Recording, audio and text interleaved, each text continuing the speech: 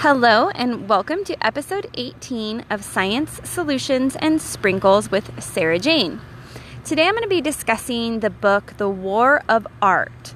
And I mentioned this to a friend the other day and she said, oh yeah, I read The Art of War back in, high school or something like that. And I was like, no, this is called The War of Art.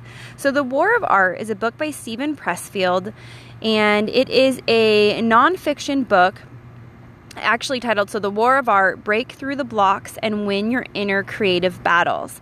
And he wrote some other really famous books. The Legend of Bagger Vance, that was made into a movie, is one of his more well-known ones. This War of Art is a lot of entrepreneurs' go-to book, or any type of creative process go-to book. I heard another reviewer call it tough love, call it out as tough love for artists, business people, and creatives. Some other books by this author, I mentioned The Legend of Bagger Vance, Gates of Fire, Tides of War, The Virtues of War. Those are often recommended to people if you're trying to get into Greek mythology, really kind of get you immersed in that. And those are some of his fiction books. But it's kind of a how-to book. It's a short listen or short read, depending on if you like paper or if you like to listen to audiobooks. But it's really how to start and succeed in creative endeavors. He attacks the question of what is holding you back.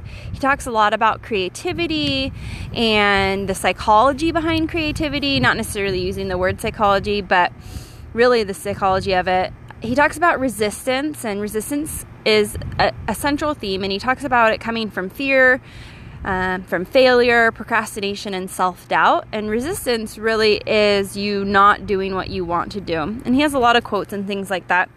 He talks a lot about muses and angels, and again, a lot about fear.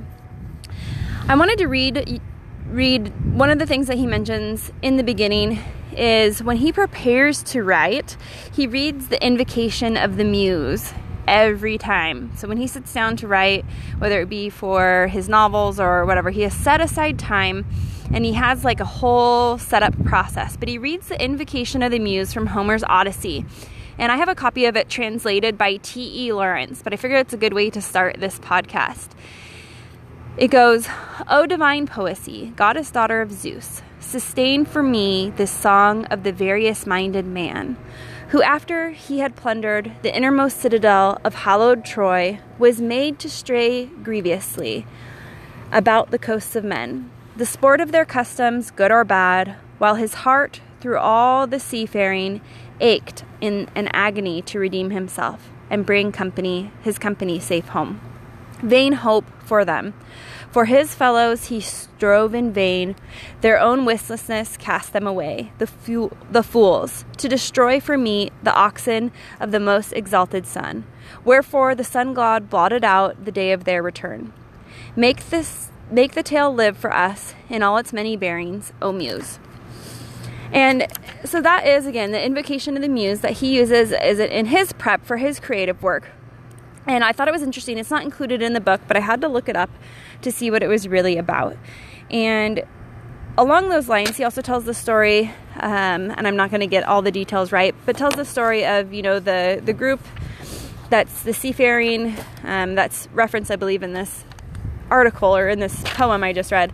And he talks about them being at the end and being where they need to be, and then opening this bag by temptation, and it lets out all the trade winds that blows them back to where they started. And that goes along the lines of one of my favorite quotes from this reading, The War of Art, which I've read, I don't think I mentioned, I've listened to at least 3 times in the past couple weeks. But the danger is greatest when the finish line is in sight. So as you go through your creative process, just when you think that you're going to be done or that you are finally going to succeed, that's when it is really easy to slack off. Stephen actually talks about finishing books or getting to 80% done in books or 90% done in books and then just throwing them away. And so really the danger is greatest when the finish line is in sight. Some of my other top takeaways or my favorite things that I pulled from The War of Art, one of my favorite quotes, and I reference this a lot, is the crab in the bucket thing. And he says, the highest treason a crab can commit is to make a leap for the rim of the bucket. And to me, that's really, you know, when you're ready to get out of your comfort zone or out of the area that you've been stuck in, you're going to get pulled back down. And sometimes it's family, sometimes it's friends, whoever you're hanging around may want to keep you in that bucket. And so it's hard to get out of the bucket. But really, resistance affects everyone. Procrastination, fear of failure, self-doubt, all of those things affect everyone. He also talks about treating your dream, your goal, your creative pursuit like a full-time job. So scheduling your time every day and showing up. As long as you show up and you try during that time, you're going to find success. Towards the end of the book, he talks about territories versus hierarchies. And if you commit to a territory, and I'll kind of define what that is, but if you commit to a territory, you can change the world.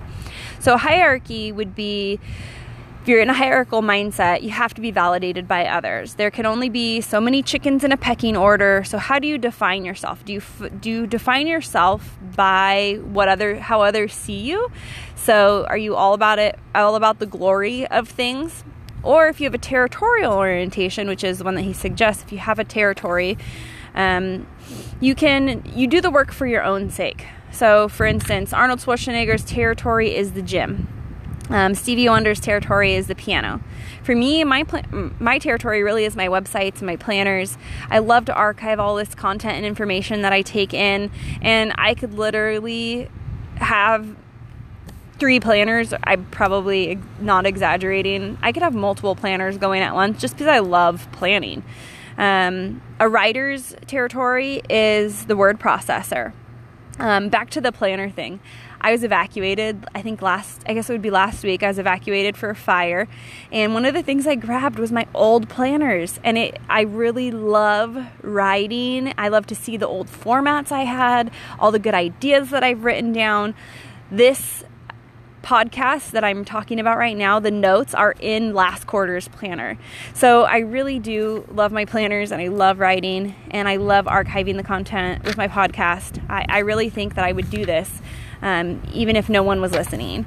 And that's the question that he poses, is if you were the last person on earth, would you still do this? So another way of asking it, how you can say, if I were the last person on earth, would I still do this? So whatever it is, your craft, your art, your business, if you were the last person on earth, would you still do it? And I think the answer for a lot of people is no. So why are you doing it? Get into a territorial mindset and you'll be able to accomplish a lot more. Couple of quotes that I wanted to make sure I got to. Creative work is a gift to the world and every being in it. Don't cheat us of your contribution. Give us what you got. And that is really his call to action, that if you aren't pursuing your craft, your muse, you are not doing the world a service. So it's not only a disservice to you, it's a disservice to the people that you put that information out there for, you put that artwork out there for. Another quote, most of us have 2 lives, the life we live and the unlived life within us. And that's so powerful. Again, this is a really short book to listen to or read. Anytime I need motivation, I listen to it again. I was first introduced to it at an entrepreneur women's group. Then I had a friend suggest it. And then another book I was listening to suggested it. So I finally picked it up. I listened to it at 1.25 speed when I listened to it on Audible. And it's only a 2-hour and 20-minute listen that way.